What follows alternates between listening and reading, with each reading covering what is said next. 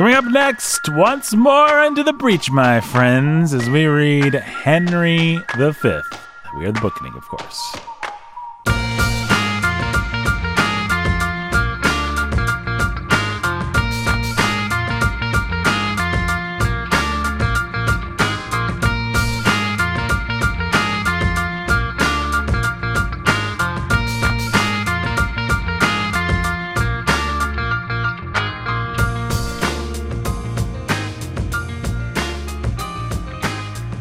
Hey everybody, welcome to The Bookening. This is Nathan Alberson, your humble and immediate host.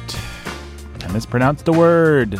I said omedient. Meant to say obedient. Not a good sign. Brandon's opening a Coke loudly into the mic. A bad start for The Bookening. Just like old Henry V. Went into England. It looked like he was going to lose. But then, like at the Battle of the Thing, 32 British guys died because that's how cool British people are. And like 1 billion French guys died because that's how terrible they are. Pretty sure not historically accurate. No, it's not historically accurate. All right, folks. My name is Nathan Alberson, humble and obedient host. Some people call me the Lord of Validation, namely myself. I call me that. I don't think anyone else has ever called me that. Several people have told me I'm one of the least validating people that they know. That's happened a couple times.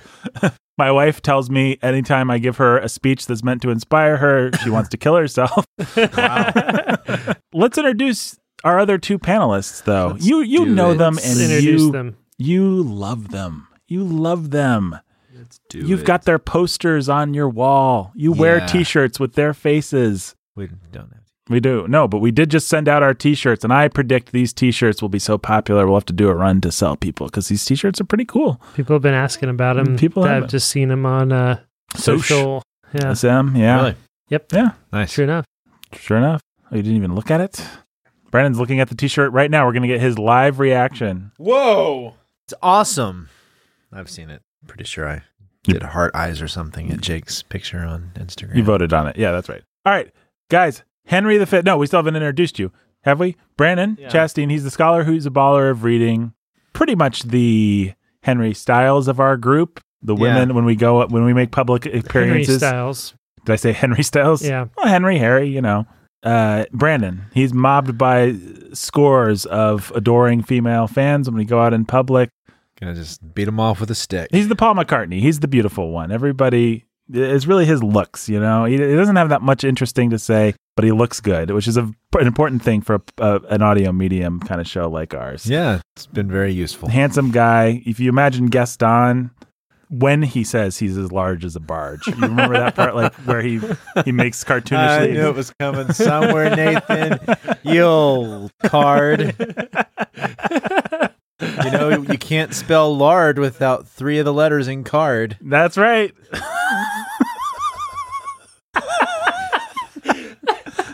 Words to live by. You can't spell lard without 3 of why isn't that on a T-shirt? You can't spell lard. On that T-shirt, you can't spell lard without 3 of the letters in the word card. Yeah. So he's Brandon Chastain. He's the scholar who's a baller of reading. My mom hates it when I make fat jokes. Brandon. Yeah. The only reason, folks, that I can make fat jokes is because Brandon is, in fact, not that fat. He will probably live to the age of 40. It's fine. We've got Jake Menzel. Yeah. The scholarly fellow. Yeah. Who's well known as a pastor, who's a master of reading. Not a pastor, but the pastor who's a master of reading. The pastor is a master of reading. And also can't take jokes nearly as well as Brandon, therefore doesn't get made fun of as much. Not as much. You do have that giant mole on your face. Or is it Does a hair stick out of it? It does. It's a wart with I don't remember. That's what it is. Jake gave us a whole explanation of moles and warts. Right. And which one has a hair? A wart. No. Oh, wait. Jake's got a wart and it's covered in hair. Yes, that's right. Jake's got a wart and it's covered in hair. Dun, dun, dun, dun, dun. Dude. Guys, we're having fun, but what we really should be doing is having fun through a studious, insightful, and wise discussion of Henry V. Not Henry VIII. Although Henry VIII had 7 wives before he married her. She'd been married 7 times before. Henry The eighth I am.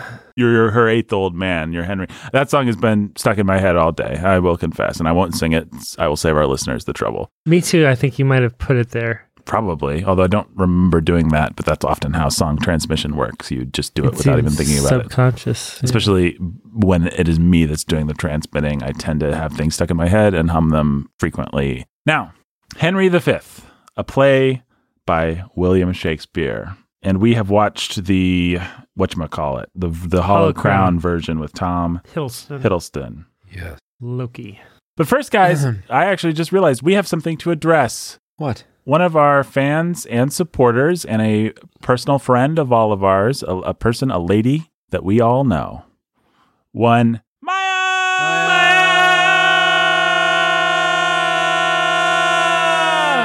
had a beef with last week's episode on Henry IV. Because I was saying false stuff, not that funny, actually. Actually, a lot of Shakespeare comedy, not that funny. And then Jake was like, yeah, I was at a Shakespeare comedy reading thing. Oh.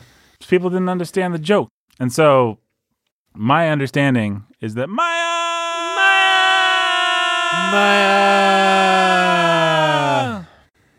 says, A, she was at this particular Shakespeare night, and she understands Shakespearean comedy, Jake. You don't have to explain nothing to her. And, more importantly, she says, Shakespearean comedy's funny. What are you guys smoking? Or what's Nathan smoking? I don't even remember which one of us all said that. So, I don't believe I said that. You think Shakespearean comedy is hilarious. You turn on some Shakespeare. She messaged you to say that? She talked to the incandescent Meredith, a close personal friend of hers, and a close personal wife of mine. I do remember the conversation, and the point we made was that a lot of comedy deals with language, and that part of Shakespearean comedy is lost on us. And I think there's truth to that. That was the only real point that I made. That doesn't mean that plays like Much Ado About Nothing are not funny.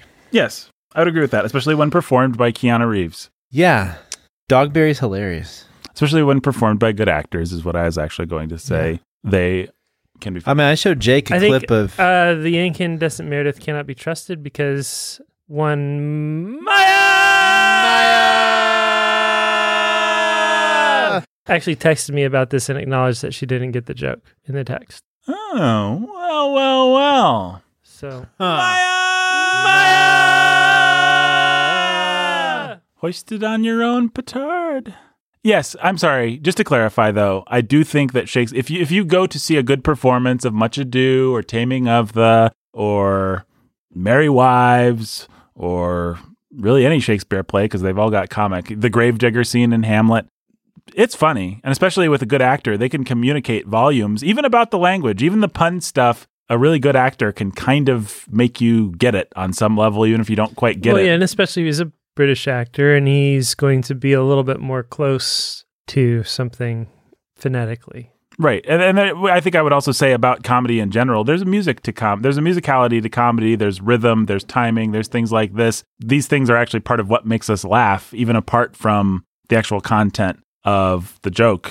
And so you can get a lot of that. A good performer can get all kinds of nuance like that into it effortlessly. Well, yeah. And it can be quite funny. I think that a lot of people who love, well, I know for a fact, a lot of people who love Much Ado About Nothing, in particular, love Kenneth Branagh's interpretation. Right. The Keanu Reeves version, as I call it. Yeah, but especially Michael Keaton's version of Dogberry, which is right. And Michael Keaton's genius. A fantastic comedic actor. I think people forget now that he's doing these serious roles. Like, the guy's a great comedian. That's how he started. You've seen it now, right? No, we ended up watching a different movie. All right, but his interpretation, I showed you a clip. Yes, I had seen that clip before. His interpretation's wonderful. Yeah, it's good. Right. I don't know. I don't think we're going to do a Shakespearean comedy next year, but we'll have to do one soon so we can talk more about this. But I do not want young Maya to think that I do not like Shakespearean comedy. I do. I just want us always to approach these things with a kind of realistic outlook. I don't like to pretend like we get more than we actually do. There are things that are actually, for most people who aren't Elizabethan scholars, lost in translation for us. And I just think it's worth being real about that. Well, the pun that I was pointing out in Much Ado About Nothing, the only reason I really knew that is because I remember it from, I was taught it somewhere. Right. I didn't catch the idea that Noting and nothing is a pun that he's playing with throughout the play. At some point in my life, I learned that's a fact that I learned, and therefore was able to look at the play and see the puns there. Even that, noting and nothing are too far apart for me to have made that connection unless I was really like into it and looking for stuff, Right. And probably all of us, even Brandon, who's more well-versed in these things, no pun intended, there's things that you just don't get, or that... When we do Romeo and Juliet, there are all sorts of puns that I don't... And even at the beginning, it is a play on Collier and Collar. I think I mentioned that last time. Mm-hmm. I had to look it up, and once you have to look up a joke, it's not fun. Right. Well, yeah. Well, I remember seeing, I don't know if it was like a documentary or just a little featurette or something like that, about all the work at the Globe Theater where they have these performances of Shakespeare plays where they try to recreate the dead accents, the way that people would have talked, must have talked in order for some of the puns that these scholars have identified. Mm-hmm. Yeah. With, you have all these sort of colloquial meanings and implications, like the Urban Dictionary type of stuff. You have to know it, or you have to be so immersed in the whatever to understand that this is double entendre, whatever. And then you try to recreate, how does this pun actually work? What did the language actually sound like for this to work as a pun? And then try to give these performances that sell the full comedy of Shakespeare. Right. That also nobody cares about, because... Well, and if I went to one of those performances, I'd probably laugh a lot less than I would seeing Kevin Kline and Michael Keaton just do something that's exactly by a true Shakespearean's standards probably pretty obvious, actually. Like what they're doing is kind of base and slapstick and just obvious, but it's funny because they're going to great pains to communicate what is funny, which is helpful to me because I'm not an Elizabethan. Well, I hope that answers your question, Maya, and keep on trucking. Let's talk about Henry V, guys. Yeah. Guys, I have a confession to make. Yes, Brandon? It's been a busy week for me. Mm-hmm. Lots of things have been going on. Okay, probably you were mostly busy reading up for the bookening, watching the Tom Hiddleston version of Henry V, so you could be ready. I was reading for the bookening some, actually for future bookendings, and also I was reading for things that are tangentially related to the bookening, but I don't think that we've announced any of it yet. So no, but we'll leave our listeners in suspense about those things. And I didn't watch the movies. Sorry, I let you guys down. That's okay. There's a door right there.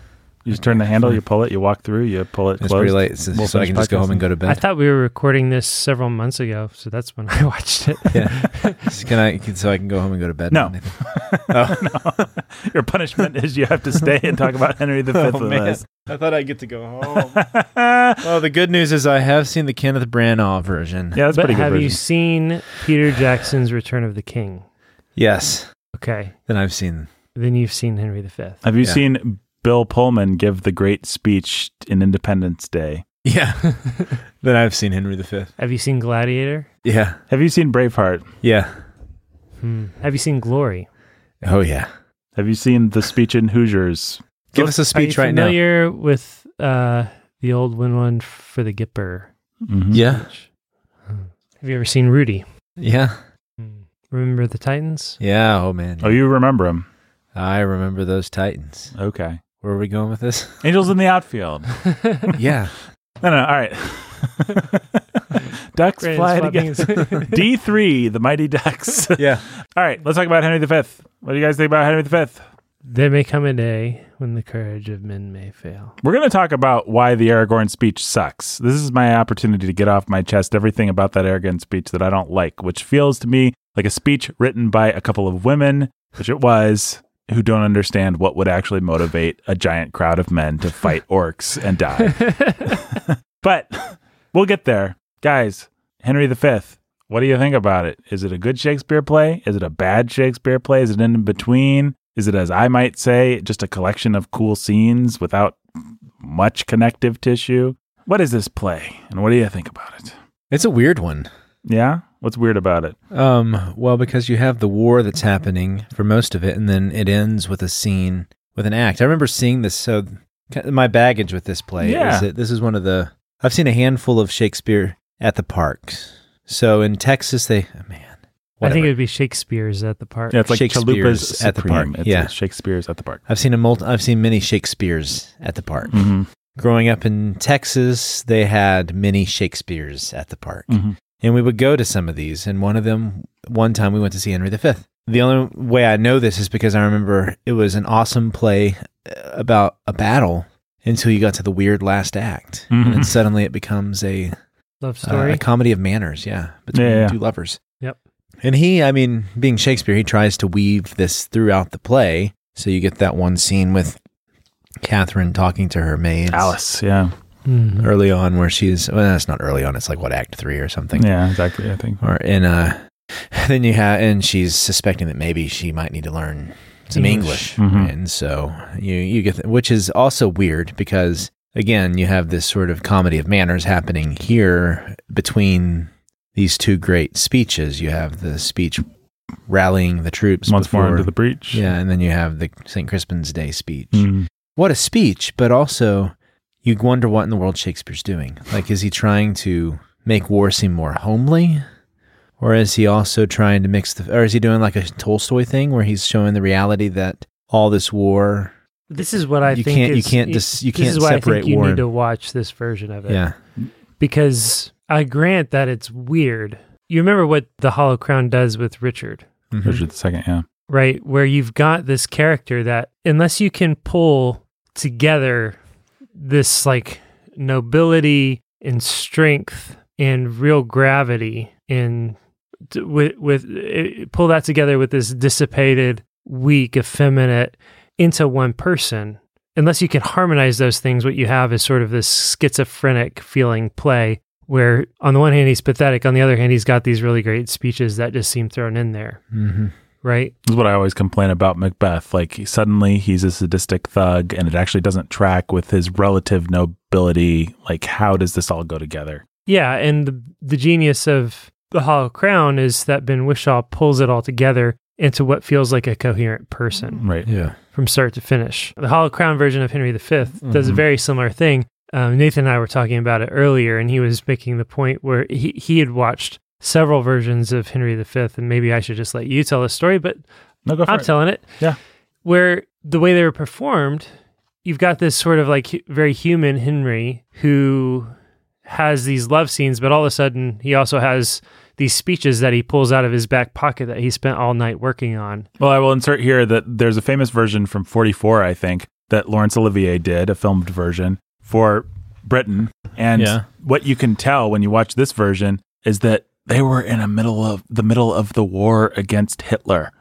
And so the whole thing is national pride. And Olivier delivers the heck out of those speeches, but it, to me, completely yanks me out of the movie because you can tell Olivier's not doing it as Henry. He's doing it as Olivier. He's doing it as Olivier for Britain, who needs a morale boost as Hitler's at this exact moment bombing the crap out of them. And it's great. It's an interesting historical artifact, but it doesn't really hold up as a movie. I'm sure it was very effective. It was a popular version, right? And people loved it, but it doesn't really work because it's like suddenly he's going to give the St. Crispin's Day speech, and it's like, oh, here's a guy giving a speech, and he knows it's the greatest speech of all time. He knows he's delivering Shakespeare's, one of the best pieces of writing by maybe the greatest writer to ever live. Like it's weighted with all that portent, with all that meaning, with all that gravity, and it doesn't feel like something that somebody actually just came up with and said on the spot. Yeah. Now what Hiddleston does and what they do in this one is they make it super understated,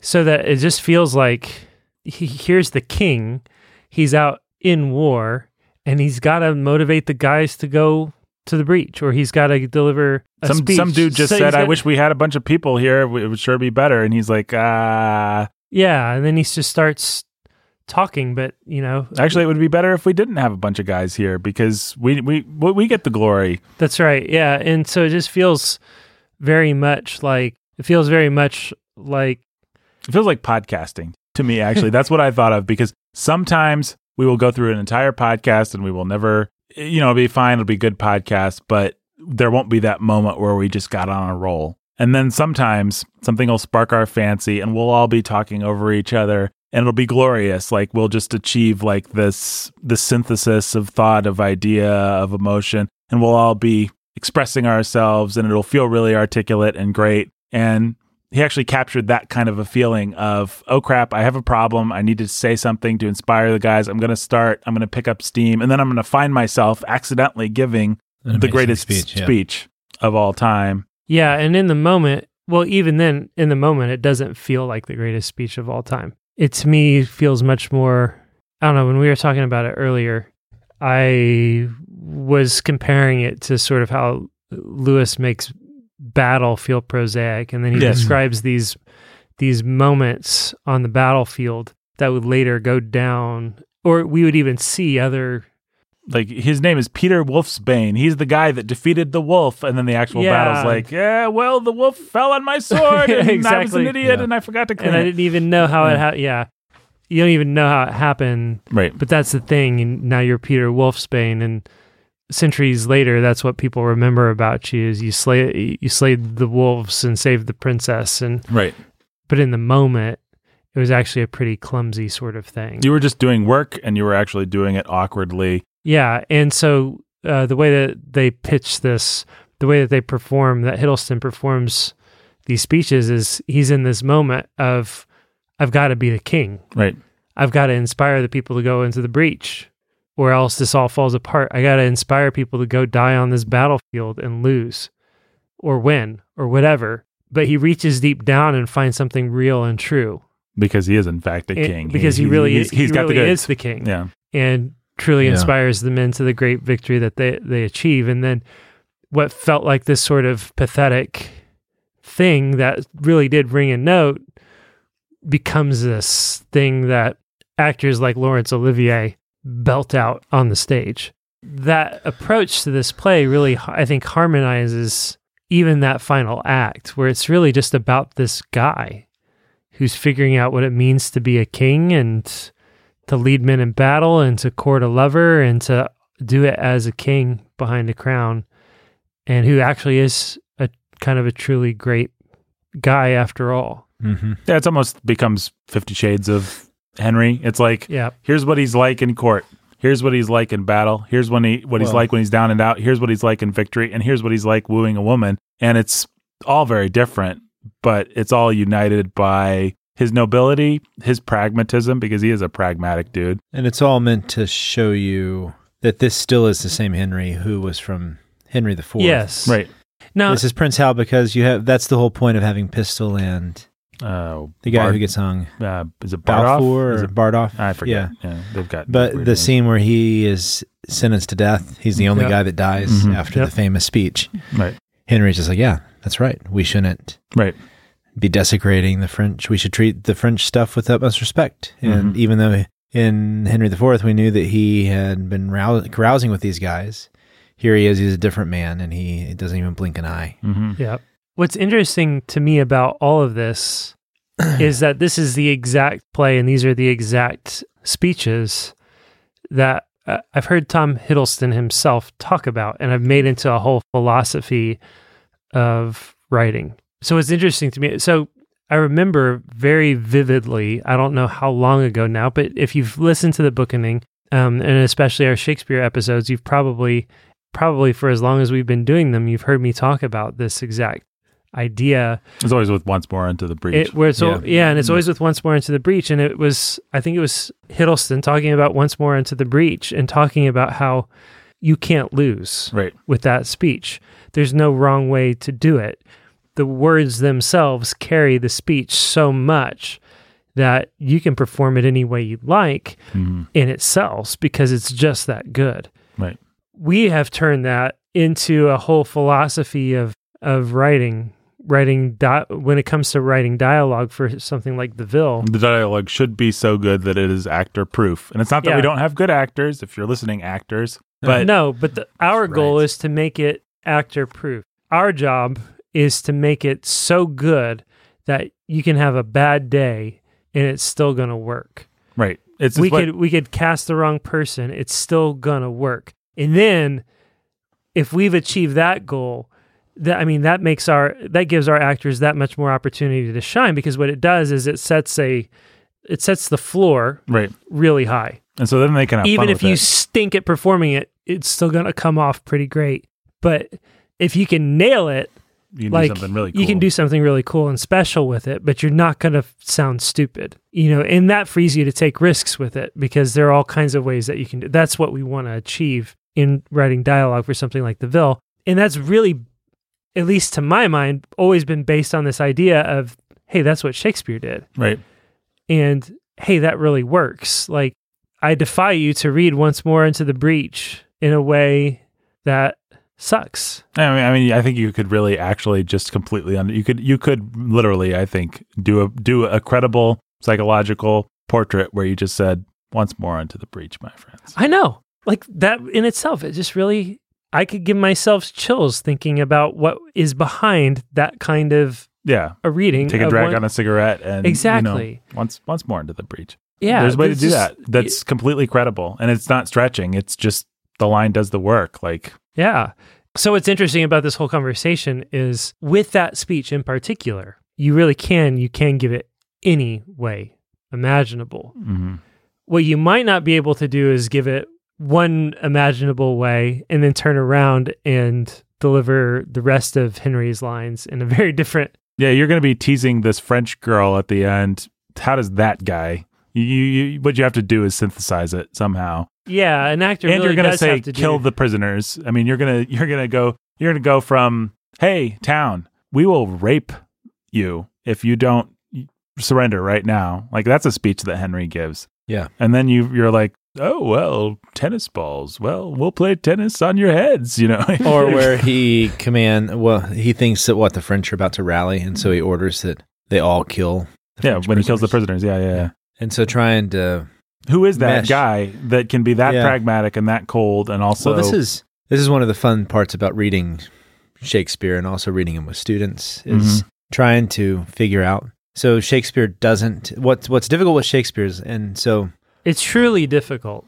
Yeah. Yeah, with we're reading The Scarlet Letter, and Hawthorne spells everything out for you. He'll even stop and he'll say, okay, if you're not understanding so far... Let's take a step back. Here's what's going through Dimmesdale's head. Right. It's like you're reading. And here's the kind of man who Dimmesdale is. Here's who you should think he is. Hawthorne wrote his own Cliff Notes, basically. Yeah, he's like, you with me? Are you with me? Okay, now we can move on. Mm-hmm.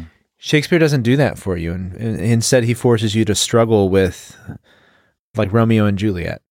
You have to struggle with Romeo, and a bunch of people think that Romeo's the hero and all that, but that's just because they're misreading it. They're not trying to synthesize everything about Romeo to actually figure out who this character is. And if you were to portray Romeo in an accurate way, how would you have to do it? He becomes the villain. He becomes the scoundrel. Yeah, right? And that's part of the thing about a play in and of itself is unless there's a whole lot of stage direction, which Shakespeare never gives stage direction. Yeah. Like, in why also it's so difficult to just come cold to reading a Shakespeare play. Right. Like, I don't really think this is maybe at the root of a lot of the difficulty that we've had with Shakespeare in talking about, whether it's Macbeth or whatever it is. Right. Like, it really depends on your first read of that play can't be your final read of that play. No, it shouldn't if you're going to comment on it. You have to read the whole of it. You have to wrap your head around it. You have to wrap your head around all of the characters. And then you have to do some of the work yourself of figuring out how it synthesizes, how it plays. How does Macbeth become this or that? How does, Henry deliver a Crispin's Day speech and do all of these different things without feeling schizophrenic? How does Richard do all of these things without feeling schizophrenic? If he's a king, he's going to get a speech. Right. Right? So how's he going to give that speech while also being a villain here or there or whatever else he's got to do? Right. Like, that's work that was always going to be put on both the director and the actors of those plays to figure out. And if Shakespeare was the one who was directing, he would have just said, he's the bad guy. He's explaining all of this as he goes, and then he puts the play in the folio, and he doesn't need stage direction for himself. What I think is fascinating is you'll buy a modern edition of Shakespeare. Often they will include just a little bit of extra stage direction. Like, actually, he's exiting with this prop, or actually, this guy is dying, and it's stuff that's in brackets. Right. Like, I think I've often had the Barnes & Noble's edition for whatever reason, and they'll put these little bracketed statements in just to help you make visual sense of what's going on. Like Henry took this prop with him, which makes a big difference. Like that's why, and it is inherent in the dialogue, but for a dummy like me, even you'll just having a little bracketed explanation of this is actually what's supposed to be happening here can be really helpful. Yeah. But you know what I actually thought when you were talking was I thought a statement that I'm sure will give all of our classical education kind of Charlotte Mason listeners a chill. But I think it's true. Understanding Shakespeare is, in fact, the work of a lifetime. One of the jobs of the well-educated person, and nope, not everybody has to undertake it if they don't want to, but is to understand Shakespeare. And you can't just read Hamlet and get it. There is enough. I mean, we've said all kinds of things about literature not being this deep, idolatrous thing that we just worship at the altar of, right? We've said all that, but let me now just say something else, which is Shakespeare's deep. Like there's a lot there. He was a genius, right? He packed a lot in, and it takes time and effort to unpack it and to understand it and to scrub away the years and to suddenly see what it was that he was getting at about human nature. It actually takes time. You cannot actually just sit down with one of these things, read it cold, not give it that much thought, and get 1% of what's there. Which is why I really think that, you have to be a pretty stone cold genius to be able to just read Shakespeare and get Shakespeare in one sitting. What I think people ought to do with Shakespeare is they ought to watch 3 to 5 to 8 interpretations and performances of Shakespeare. And then maybe read it. So you can hone in on some of that stuff. But first you got to get the plot and you got to understand what's going on. Then you got to get the characters. Then you got to hone in on the famous speeches. Then you have to understand all the idiosyncrasies. It's like you can do a different pass. Here's the thing about one performance of Shakespeare. One performance of Shakespeare, if it's an earnest performance of Shakespeare, every actor, no matter how smart or stupid they are, they're really trying to get that one character right. Mm-hmm. They're really putting thought and effort into getting that one character right. And so then you've got a director who's directing the performance, and he's put a lot of thought and effort into getting this play right, into getting all of these characters right. So you have the collective work of a whole bunch of people putting their minds together to make this play work and to really get all of these characters right and to really get these scenes right. The lazy ones, they cut scenes or they reinterpret scenes or they add something in where they just don't want to do the work of figuring out what's great about this scene. Or they bring their own, like, well, if this guy was just gay, then that makes sense of it to our modern sensibilities. Yeah, exactly. But you got to do some work and see some different interpretations to even figure that sort of thing out. Like, you have to find your footing first, which means immersing yourself in it, giving yourself to it. I mean, I thought, so an example from this play of what we're talking about is the very first scene where Canterbury, I think it is, and Ally, they're just setting the stage and talking, well, Henry's used to be a reprobate, but now he's good, and there's a potential war there's just like this exposition dump between these two guys. There's a part in the performance in the Hollow Crown, I think Canterbury says, I'm going to go in there and I'm going to talk to Henry and I'm going to figure it out. And Eli says, I'll wait upon you and I long to hear it. I wrote the line down because that's such a generic line. If you just read it, I was actually reading, what I like to do is watch a performance, and I recommend this actually. Watch a performance, take advantage of modern technology, turn the subtitles on so you can read along with it, and then have the play in your hand so that you can see how they're adapting it. That's a fun way to get the most bang for your buck from any movie version. But the guy says, the line is just this boring line, I'll wait upon you and I long to hear it. The way the actor delivers it in this particular performance is completely sarcastic. It's as if he already knows what's going to happen. He raises his eyebrows and says, I'll wait upon you and I long to hear it. And it actually does make sense of what's going on. I can't recreate the moment for us now, but I bring that up, I think, only to illustrate the kind of interpretive choices that if you watch the movie, you just assume, oh, well, of course, that's a sarcastic line because the guy delivers it that way perfectly. I don't know whether that's inherent in Shakespeare or not, but it certainly does make sense of what's going on between those two characters in that particular moment. A good experiment with this is to watch the to be or not to be speech with Hamlet and see how many different interpretations there are. Yeah. And so I've done this before, and like there's, for example, there's, what's his name? Mel Gibson. Mel Gibson. Branagh. Fairly emotional take on it. But then you have Branagh, who kind of brings out the malevolence of Hamlet. Yeah, like this dressed in black, looking into a mirror. This is exactly. This is him sort of dealing with his inner demons and giving himself to them. And then there's my favorite, which is Benedict Cumberbatch's version, which brings out like this inner torment of what's going on. This guy is his existential crisis, the ultimate existential crisis. Not even existential crisis. It's just he's reached the end of his ropes. He doesn't know what to do. Right, he's been defeated. He doesn't know. He doesn't even know how to move on. And you've got good old Olivier, who's in a leotard on a battlement, saying "to be or not to be." That's right. Yeah, Olivier was better Shakespearean actor than I'll ever be, folks. I'm not making fun of him, but it's just funny to contemplate older styles of things. I'm sure it worked well for the time. Let's get into this particular play a little bit more. Okay. So, here's my first question: is Henry?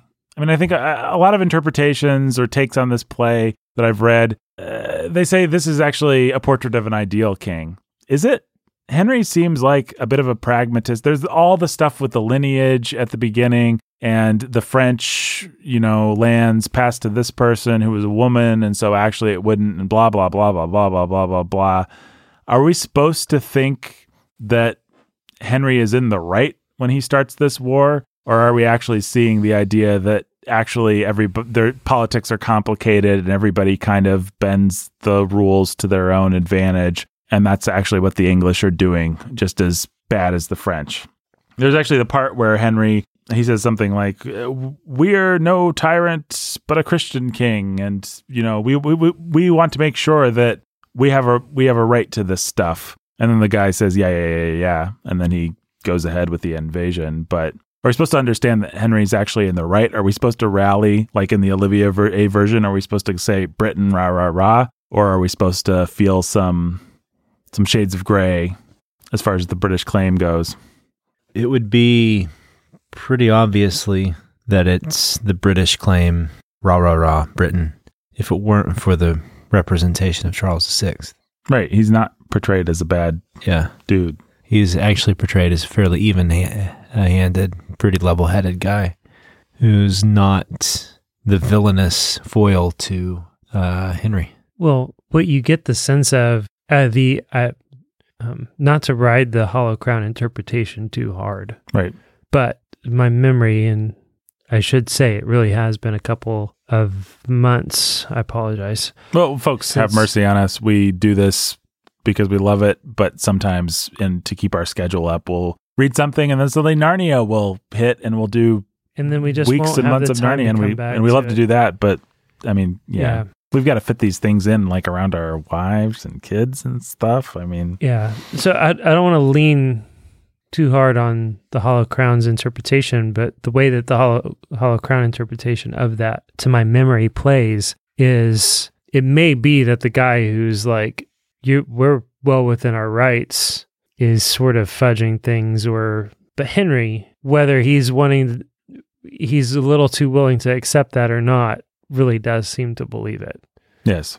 And so it plays, whether or not the cause itself is fully just, it plays as if Henry's convinced it is, or wants to be convinced it is. And I think that that's a smart way to play it in light of how Charles VI is played. Right. How do they play him in? He seems like a reasonable. The Dauphin is played as kind of a jerk, like the Dauphin's evil. He's just out for blood. Yeah. But Charles isn't. Charles is. He just seems like a reasonable king. When he says, the kings refer to it, my brother England, my brother France, it actually does feel like a match of equals kind of thing there. Yeah, I don't know. I would say I almost want to use like the argument that people use about Jesus. He was either a madman or he was who he said he was thing. Henry, for one thing, calls on the name of God in the service of his cause so much that really your two choices in terms of interpretation are either he's completely a cynical, pragmatist, Machiavellian schemer who just wants what he wants, or he's a man who believes sincerely in the nobility of what he's doing. Those are kind of your two choices. There's not a lot of in between. And I think that's right. And when it comes to that, then the choice is clear. Right. Shakespeare's given us a believer. Yeah, this is a good man. Yeah. What do you guys think about those tennis balls? Hilarious. Yeah. That's funny. Biggest tennis ball related meltdown since old, what's her name? Serena Williams. Yep. Oh, burn. Sick burn. She was wearing her cat suit. Yep. The French. Yep, exactly. The French and their tennis balls. They're always causing the meltdowns of great heroes like Henry or Serena Williams. That's my incredibly hot take and incredibly relevant commentary. Yeah. I do think that's a great sick burn when he says, "Oh yeah, thanks for the tennis balls. We'll play tennis." On your face. Basically, that's what his speech amounts to. It was a little more clever than that. It was a little bit more clever than that. A little more clever than but this is the essence of a witty comeback, folks. What you do is you do not deny the premise of what the bad guy said. You accept it. Like, oh yeah, thanks for the tennis balls. But you turn it. Yeah, you just add like a twist to it. Yeah, I'm drunk, but in the morning I'll be sober, and you'll still be fat and ugly. Right. Yeah. That kind of thing. You know, you take their premise and you twist it. And that's what Shakespeare is really good, right up there with Aaron Sorkin. Almost as good as Aaron Sorkin. Almost. If only he were. If only he were. Then we get Act 2, just kind of take us through the play here, I guess. Yeah. Where Falstaff died. Poor Falstaff. Who cares? Nobody in this play cares at all. Yeah. Why do you think Shakespeare did that? Like, is he actually taking seriously the dissipation and the disillusion and is like, actually Falstaff kind of sucked? It's like, is that the message, or is it just like, let's get rid of this character? We don't need him. Character. We don't need him here. But that doesn't seem to be of a piece with the fact that Shakespeare feels more interested in Falstaff. It does, because what he has to do, because he's so interested in Falstaff, but he needs to tell the story of Henry the Heroic. Right. He needs to get Falstaff out of the picture so that we can focus on Henry the Heroic and not feel bad about Falstaff. Yeah, but that's like if in The Return of Jafar we said, the genie died, by the way. Forget about the genie. Like, this is Aladdin's story now. The popular... Did you just pull a Return of Jafar? Yes, reference? I did. We only talk about quality. We only do quality polls here. Oh, Lord of the Rings 2, Gimli died. Nobody cares about him. He's not interesting. You know, it's like the breakout character. Not that Gimli was ever the breakout character. My first poll was better.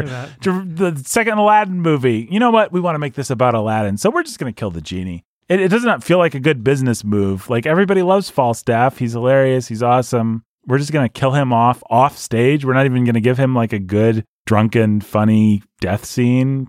Well, if you're going to come back with Merry Wives or whatever, Falstaff comes back. Yeah, you can do a prequel, I guess. Yeah, tie it all up. Yeah, just get rid of him off stage. You still get the pistol stuff, right? Pistols. Yeah, but Pistol's like, my life's been ruined. I guess I'll be a pimp. So Pistol's great arc in this. I mean, it's kind of great. Like, all these comedic kind of characters. I mean, it's like, oh darn, the coyote couldn't get the roadrunner, so he went into prostitution. You know, it's like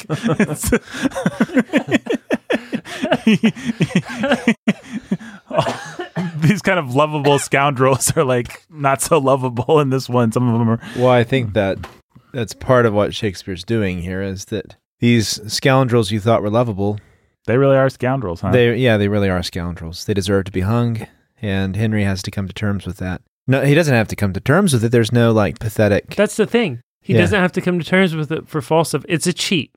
Well, let's get Falstaff out of the way. The biggest cheat of the whole play is that Falstaff just dies. That's interesting, yeah.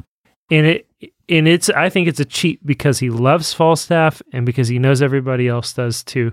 So he just cheats that. He cuts that corner. The story logic here is Falstaff doesn't repent, and we're going to lead to a showdown where Falstaff really has to be punished. So let's just shuffle him off stage. Nobody wants that, right. Least of all me. So let's shuffle him off stage. Right. That's what I think happened. Don't you get, there's some sense that he's on his deathbed because of something Henry did?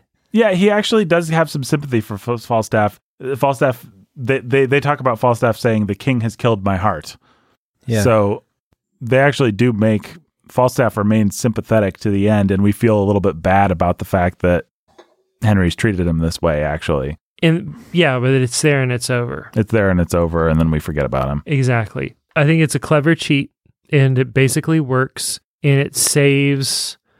Look, if he had come to the place where Falstaff really gets what he deserves... Right.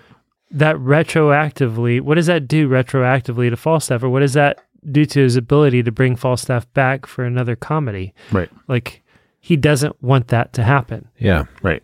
And so he kills him off stage. And I think, you know what? He's Shakespeare. That's his prerogative. Yeah, Shakespeare. I give him that cheat. You know what? But it's a cheat. You convinced me. Shakespeare. Well, I think, yeah, he's the best cheater in the business. Brendan? Yeah. We're getting to the once more into the breach speech, but I thought as a point of comparison, I'd have you read a great speech, which should be on your phone right now. Okay. If you just want to read this bad boy, give it all the actorly emphasis. Jake, you're going to get to read one too. But I think Brandon, just by random dint of me copying and pasting, I think Brandon might get to read the greatest speech in all of art and entertainment. Good morning. In less than an hour, aircraft from here will join others from around the world. This without reading it. And you'll be launching the largest aerial battle in this history of mankind. Mankind. That word should have new meaning for all of us today. We can't be consumed by our petty differences anymore. We will be united in our common interests. Wow. Perhaps it's fate that today is the 4th of July. Brendan, stop right there. Our listeners are probably so chilled right now. They need a reprieve. So let's. All right, go on. Reprieve. Yeah. And you will once again be fighting for our freedom, not from tyranny, oppression, or persecution, but from aliens. Annihilation. From annihilation. From aliens. But from invaders from the sky. But from annihilation. But from slimy green men. Say it right. But from annihilation. Brendan, we take great literature seriously. We're fighting for our right to live, to exist. And should we win the day, the 4th of July will no longer be known as an American holiday, but as the day when the world declared in one voice, "We will not go quietly into the night. We will not vanish without a fight. We're going to live on. We're going to survive. Today, we celebrate our Independence Day." Yay! Woo! I have to say, bring the music, baby. What a great speech. What a great speech. I'm sorry to have to follow that off with once more into the breach. Oh, man. All right, what's my... did I get to do the best speech in all of cinema? Yes, Jake. I've actually got 3 speeches here. So, oh, good. Do I get to read them all? Well, you can... I mean, Brandon just read one of them. I will let you... Yeah. I will let you give a speech that we have often made reference to. I'm sure you can. I truly love the one that Brandon read. I don't care what anybody says. You know, as he was reading it, I was like, you know what? That's a good speech. It's fine. If there really were alien invaders, like, that would be a good, legit speech. Not everything in that movie is uncheesy, but all right, Jake, you get to read a speech that, I'm just going to say it, I think it's a bad speech, but go ahead. Oh, no. Yeah. I can't believe that. I just can't believe that this happened. Yeah. To this Go ahead. day. Yeah. Sons of Gondor, of Rohan, my brothers, I see in your eyes the same fear that would take the heart of me. A day may come when the courage of men fails, when we forsake our friends and break all bonds of fellowship. But it is not this day. An hour of wolves and shattered shields, when the age of men comes crashing down. But it is not this day. This day we fight. By all that you hold dear on this good earth, I bid you stand, men of the West, for Frodo. For Frodo. You only live once. As the great meme. The great meme. Yeah. YOLO. Oh, guys, what? I sent that meme to a friend of ours recently. Yes, I think I've sent that same meme to that same friend. Guys, once more into the breach. Is YOLO a meme with that speech? Yeah, people just put YOLO on. It says Frodo, right? Yeah. You know, it's that moment. Yeah. He looks back at Gandalf and he says, "For Frodo." And then he leads that charge, you know, and everybody, like, he gets like 20 yards ahead of everybody. So in the GIF, it's YOLO. You know, somebody puts YOLO under it instead of Frodo. So we've got that great speech by President Whitmore. Yeah. Is that his name? Yes, that is his name. Okay. We've got that great speech by Aragorn. Yeah. And then we'll talk about both Breach and St. Grisman's Day here. What speech are you about to read, Nathan? Well, okay. You want me to read the other speech? I wasn't even going to do anything with it, but I'll read his speech. This is probably the speech that most people think that Aragorn was actually, I think if most people were asked what was Aragorn keying off of, they would say this speech more before they would say anything from Henry V. All right, I'll give you guys 9 guesses what speech this is from. Sons of Scotland, I am William Wallace. Braveheart. Maybe. William Wallace is 7 feet tall. Yes, I've heard. Kills men by the hundreds, and if he were here, he'd consume the English with fireballs from his eyes and bolts of lightning from his arse. I am William Wallace, and I see an army of my countrymen here in defiance of tyranny. You've come to fight as free men, and free men you are. What would you do with that freedom? Will you fight? Fight? Against that? No, we will run, and we will live. Aye, fight and you may die. Run and you'll live, at least a while.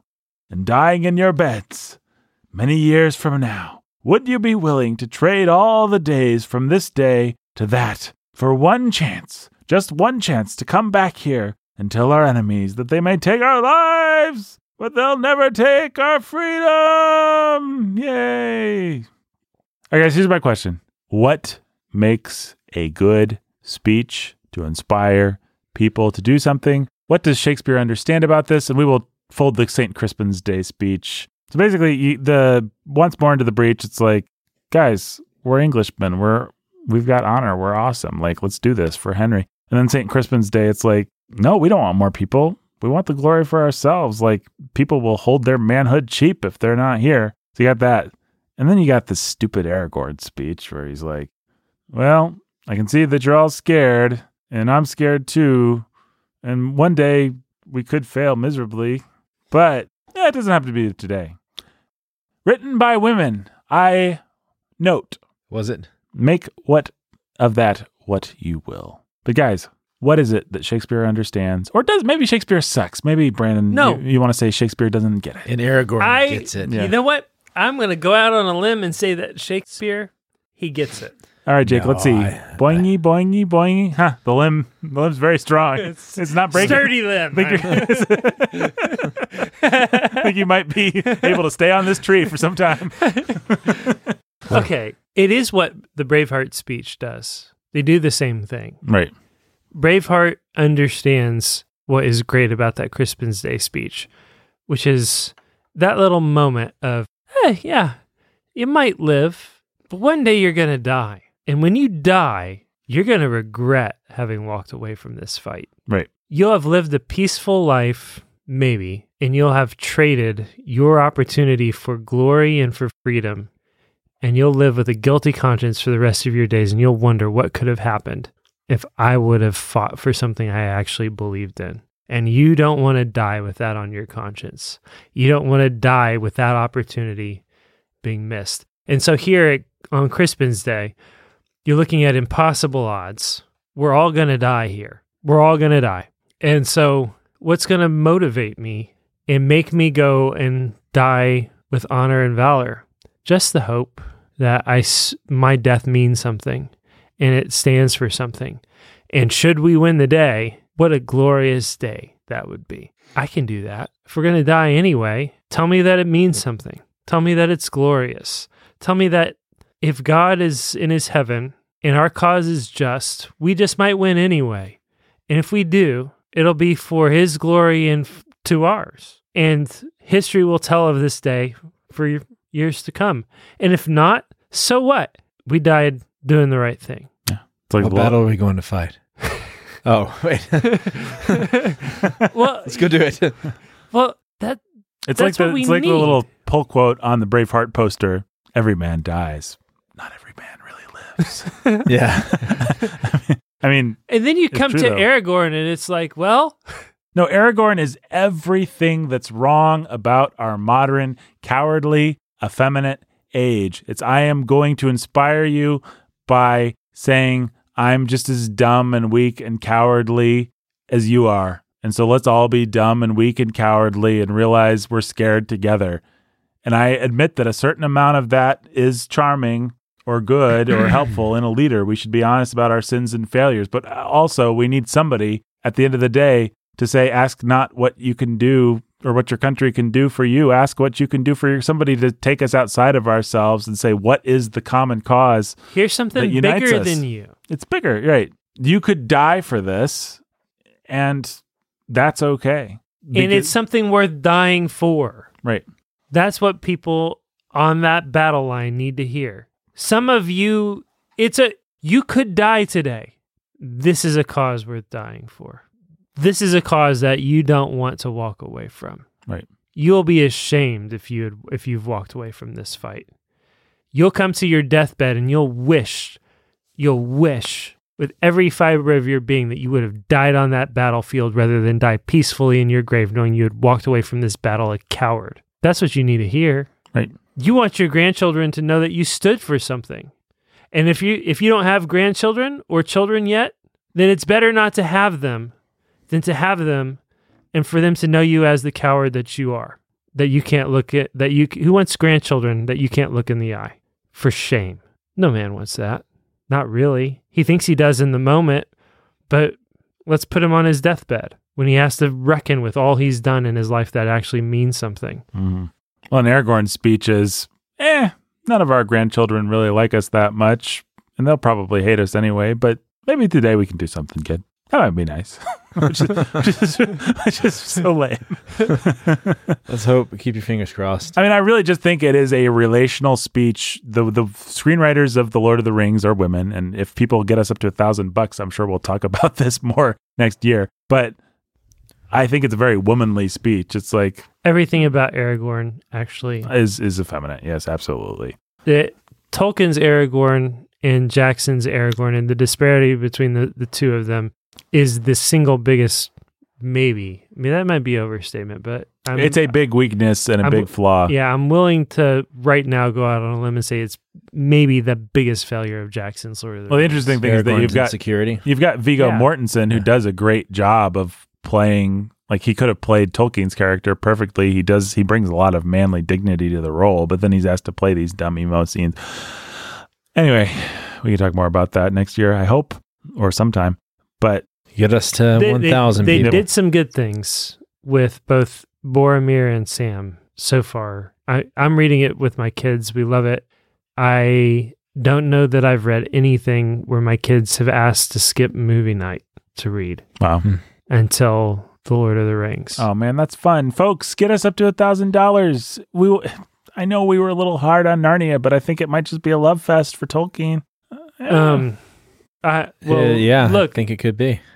The Hobbit's amazing. I'm not gonna tolerate anything but a love fest. I don't think the fact that my kids are so into this book that it's like or these books that it's like if we have spare time, that's what we want to do, and we're gonna be willing to forgo. That's movie weird. night. Like, what magic pixie dust does this guy have? I want to talk about that, folks. Take our shackles off. Release us from the minds of Moria. Let us talk about this book. Yes.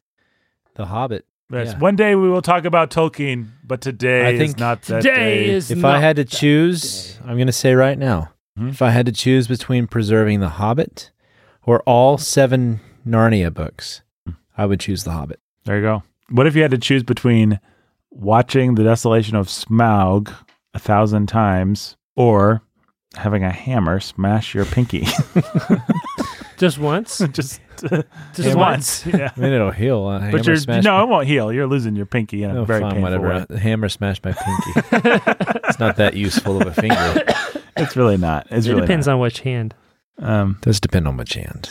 It's your dominant hand. Yeah, I still lose it. It actually doesn't depend on which hand. And it's the extended version of Desolation of Smaug. Oh, it's gone. My pinky. Now with 20% more barrels. Oh, listen, folks. I think listen to Jake and listen to Henry and listen to Shakespeare. If you're a father and you need to motivate your family to do something, what you don't do is say, don't be Aragorn. Say, well, actually, we're all wimpy. And don't do that. Say, here is the cause. Here is the thing that is bigger than us, that is more glorious than us. If you're a boss, if you're a person, if you're an authority guy, a guy in authority, point people to what it's all about. That's what you do. to inspire people. Yeah. That Braveheart speech probably is the best speech in film. Well, Jake, what about Thomas Whitmore's speech? President Thomas Whitmore, I should say, in Independence Day. It's fun, but you can make yourself cry thinking about the Braveheart speech. Yeah, like you can live today and you can go and on your deathbeds, what are you going to think? It's great. It is great. And I think, if I'm remembering correctly, that legend has it that the real William Wallace said at least that, the famous phrase. Something like that. You can live your, what is it? I can't even pull it right now. They can take our lives, but they can never take our freedom. Yeah, that's the idea of any great war speech. Like in the Alamo, the line in the sand. Mm-hmm. You guys can cross the line if you want to, but the men who stay here fight to the death, because this concept of Texas is bigger than any of us. But I think leaders are afraid to inspire that. There are worse things to lose than your life today. Right. Yeah. There are worse things to lose than your life today. Yep. Your freedom, your dignity, your integrity, your manliness. Yeah. There's something worse to lose today than your life. That's the essence of all these great speeches. All of these great speeches. There's something worse to lose than your life. There's something more at stake than you. Well, I think effeminate, bad leaders are selfish, and they assume other people are selfish, and so they assume the thing that they prize the most is their life and their own welfare. And so they start there, and they try and inspire people. Well, if you do this, then if you vote for me, then you'll get a tax break. But you go back even to somebody like Kennedy, who's a man that in many ways I don't admire, but, he was famously willing to tell people, like, it's not about you. It's about your country. Which actually, it turns out, men in particular respond to that sort of thing. They want to be told what is the higher cause. Everyone is looking, whether be they pagan or be they Christian. They want something outside of themselves, something bigger than themselves. Absolutely. To live for. Yeah. Something that's worth dying for. What's interesting about the Henry speeches, I'm sure a lot of literary critical theory snob progressives make the point that actually what he's asking them to die for isn't much. It's a land feud. And this nebulous concept of honor is all that he's really got. And yet it is powerful because it does speak to a human desire for something bigger, for country, and for honor, for integrity, for these things that are real. All right, guys. Now, what about this scene where Harry, whatever you want to call him, gaslights the woman into submitting to a patriarchal and monarchical system that's subjugated her to him as wife? How do you guys feel about that scene? What? I think you're loading the question there, Nathan. Am I?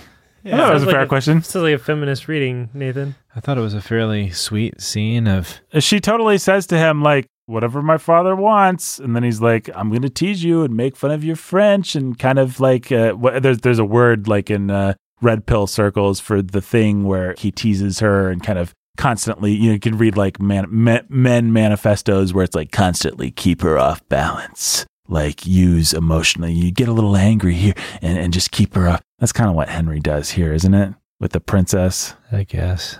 Actually, let's take a step back before we get to that. What's with the weird scene where she just talks French? Did everybody in Shakespeare's time know French, Brandon? A good portion of the nobility would have, yeah. So I'm just supposed to go to this thing and know French? This movie didn't have subtitles. Well, it's like reading Tolstoy and most of it being in French. Nope, because Tolstoy has, at least in my translation, footnotes that tell me what the French says. Yeah, which are really easy to follow. The thing is just... That really is the most frustrating thing about this translation. Super obnoxious. It drives me crazy. I was telling Nathan earlier today, I don't know that if I had been like the supervising editor of this translation, I would have done anything different. Yeah. But if it were for me personally, man, translate it all and put what's in French in italics or something like that and have a little footnote that says, You can give the French in the footnotes. Yeah, you can give the French in the footnotes. You have an early footnote that says everything that you see in all italics was in French. Yeah.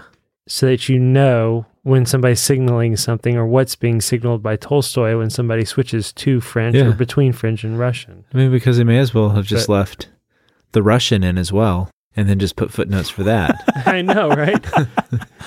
You make a fair point. I don't know.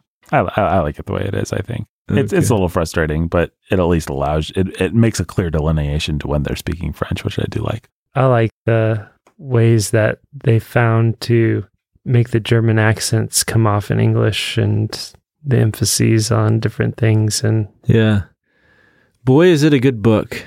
Yep. You know what else is good? What? Shakespeare. Henry V. I think I'll leave that in so that people can see how we struggle with footnotes. It might amuse them to see that.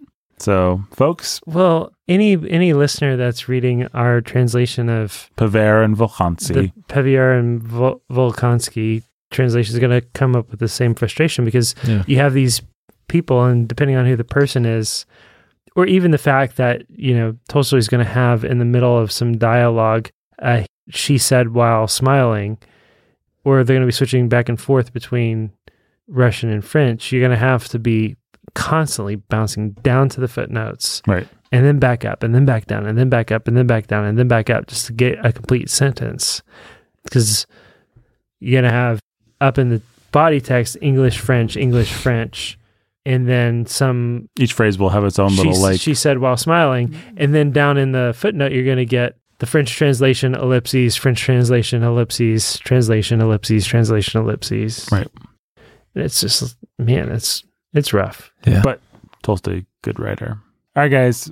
All we got to do is talk about this princess chick and her... And whether or not it's sexist. Well, first we got to talk about that wacko doodle scene with her nurse where they talk in French. Yeah. Am I supposed to just get that? What am I supposed to do with that, Brandon? Did you get it when you watched it? Yeah, I suppose so. I mean, they kept saying things like elbow and stuff, so I knew she's learning English and it's cute. That's what I got out of it. I think that's what you're supposed to get. I don't know why I needed 5 minutes of that though. It's funny. It adds some humor. Yes. It adds some... It's also some foreshadowing. Yeah. Yeah. Right? That last chunk really would come out of nowhere if you didn't have that. Well, yeah, and also the tension of what's going to happen. Are we in a tragedy here? Are we in if you don't know your history, I guess. I suppose that's true. I don't like it. 1 star, Shakespeare. 1 star. Terrible scene. Fair enough. And if you do one thing that I don't like, I will go to your podcast, Shakespeare, and I will give you 1 star. Then we have this last scene where Harry just gaslights this woman into liking him. She's got to marry him. The system says she does. I think that's called wooing. Is it, Jake? Or is it called patriarchal oppression? It's called courting. Is it? Yeah. 1 20-minute session with a lady that doesn't even speak the same language, and she's supposed to feel good about this. He's super charming. Kind of. He's teasing her and keeping her off balance. That's really not playing fair. I don't think that's not what men should do. It worked. Yeah, that's true. It did work. Brandon, your thoughts? It worked. Wow. Coldly pragmatic. Yeah. And sexist, both of you. If it works, it works. Hey, man, what's that? He killed the dragon. He needed to get the girl. Yeah, he did. It's all a biblical analogy, actually. Yeah. He's got game, this Henry. That's what we learned from that scene. He's got some good game. Now, listen, you could do worse if you want to woo women. You could do worse than read this scene. If you want to learn how to have game, Henry's got game, Henry's got game. He's humble. He's like, I'm a king. I'm not really eloquent. Whatever. I can't talk well. He does that whole thing. And then he kind of teases her and doesn't really give her the time of day. But then he does, and he flatters her. And, It's all cute. And... If you're going to woo a woman, you kind of have to tease her. You have to show her that, you can be the boss. You can... you gotta tease her a little bit to show her stuff, that you're not intimidated by her kind of thing. You got to do that, right, guys? Yeah. And then you gotta say nice stuff to her. Yeah, you're pretty. Yeah, you're pretty and I want to kiss you. And by the way, we can do that because actually the funny thing about this scene, it really works. I think this is a testament to Shakespeare. My wife was in and out. She was doing laundry, whatever. She wasn't paying attention. I was watching the Tom Hiddleston thing. She comes in. She's still not paying attention. Actually, she came in during the St. Crispin's Day speech and said, "Who's that guy? I like him," about Henry. Yeah. She decided he was a likable character, and then she walked out, which I'll say is a testament to Hiddleston as much as anything. But then she comes in during this princess scene, and she hasn't been paying attention the whole time, and she suddenly starts watching, and she starts laughing. And she starts talking back to the screen and saying, "Oh, yeah, buddy, of course you'd say that." She starts talking to Henry and providing color commentary on what he's doing and how good his moves are and everything. And she's completely invested. Like she's interested in him, in the dynamic between this man and this woman, and she's kind of mocking it a little bit, but she's into it, right? And I thought it was a testament, like Shakespeare can write a good love scene. It's the kind of scene that some random woman, in this case, my beautiful bride, walks in and is just like, oh, yeah, I recognize that from my life. I know that. I mean, obviously, she's married to a guy that is at least as charming and much more eloquent than Henry or Tom Hiddleston. Than Henry or Tom Hiddleston. The two of them put together, really. Than the two of them put together. Yeah. And multiplied by a factor of 7. Final thoughts. Brandon, how many lampposts do you give to Henry V? 23. 23 lampposts. That's nice funny. job. I was going to come off with 22, and then you one-upped me in my mind. So Whoa.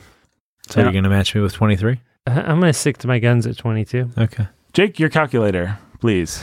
Yes. So, this is still a 7 lamppost system, Yes. which means that the total amount of lampposts would be 7, 14, 21 lampposts. Yeah. And yet I'm giving it 74 lampposts. So 23 plus 22 plus 74. 39.6 repeating. Wait. 39.666. He gave it 23, I gave it 22, and you gave it 74. But what percentage did it get? That's what I want to know. What percentage of 7? Yeah, we need to divide 74 plus 22 plus 20. That figure divided by 21. 566.6 repeating percent. So the quality that the Bookening lamppost system finds Henry V to be is 566.6 repeating. There you go. Folks, it's really late. Take that as we C.S. record Lewis. this. Yeah, take that, C.S. Lewis. You ain't no You got Shakespeare. nothing on You Shakespeare. couldn't even get 7 lampposts. You couldn't even get 100%. Whoa. And the system is based on your lamppost, jerk. Yeah.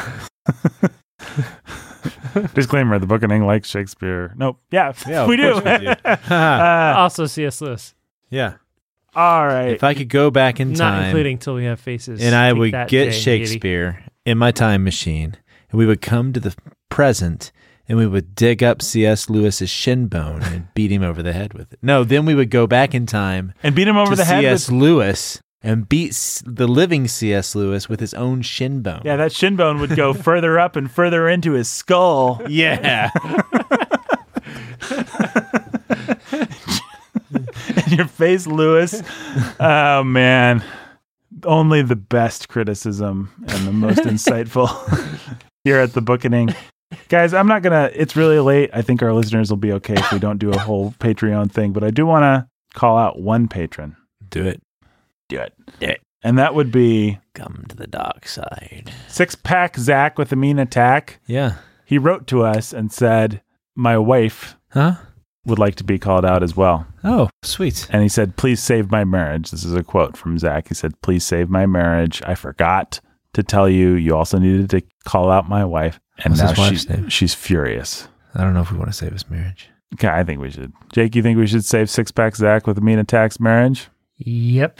I mean, if 6-Pack Zach, he's probably can save his own marriage. You'd think. Yeah. He could take a page out of Henry V and just use his wooing technique. But hey, we'll help you out, buddy. Yeah, we we- love you, Zach. So I want both of you Uh-huh. to shout out 6-Pack Zach with a mean attack and Catherine with a knack for laying down the smack. 6-Pack Zach with a mean attack and Catherine with a knack for laying down the smack.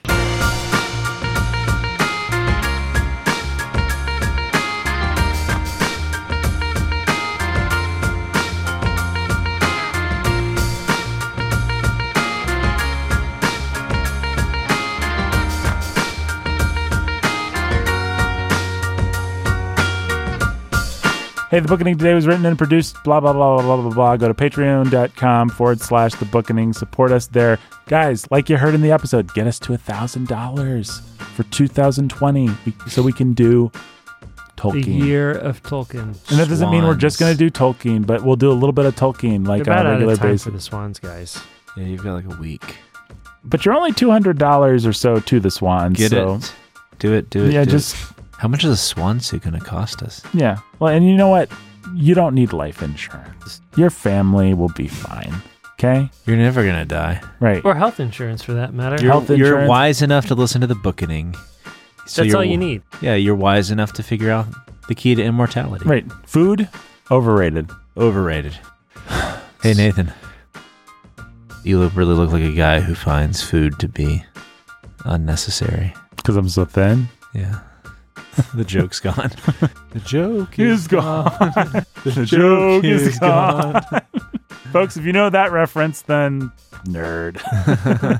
You like the Muppets. Yeah. Including things that have been deleted from their movies. Yeah, they were so embarrassed by it, they had to get rid of it themselves. Somebody canceled that song. For the Muppets to be embarrassed by something. I didn't know that. That is from the Muppet Christmas Carol. It is a song that was that doesn't appear in current versions, but did appear in theaters and in the home video version that I had. For the Muppets to be embarrassed by something, it's got to be pretty embarrassing. I mean, those guys are throwing fish, and frogs and pigs are living together. Is that a Ghostbusters reference? It was supposed to be, but I couldn't remember what came after that. You like Bill Murray? Mass hysteria. Mass hysteria. That's what I wanted. Thank you, Jake. And thank you, listeners. We'll see you next week. Next week, we'll have Bill Murray as a guest. Yeah, next week we do have Bill Murray as a guest. That'd be a bit of a get. Yeah. That'd be awesome. That would be pretty cool. Wouldn't it be amazing? Yeah, we got 6 degrees of separation. Mm-hmm. So we've got some listener out there that is 5 degrees or less to Bill Murray, and we want Bill Murray on this show. Make it happen. Yep. That's our goal for 2020. There are thousands of you out there. I'm confident that at least one of you is fewer than 5 degrees of separation from Bill Murray. Yep. And we are counting on you to make it happen. Get us Bill Murray. I'm confident that one of you is 0 degrees and is in fact Bill Murray himself. So Bill, listens give to us this a call, show. baby. Give us a call, baby. He listens. Yeah, he listens. Of course he does. Of course he does.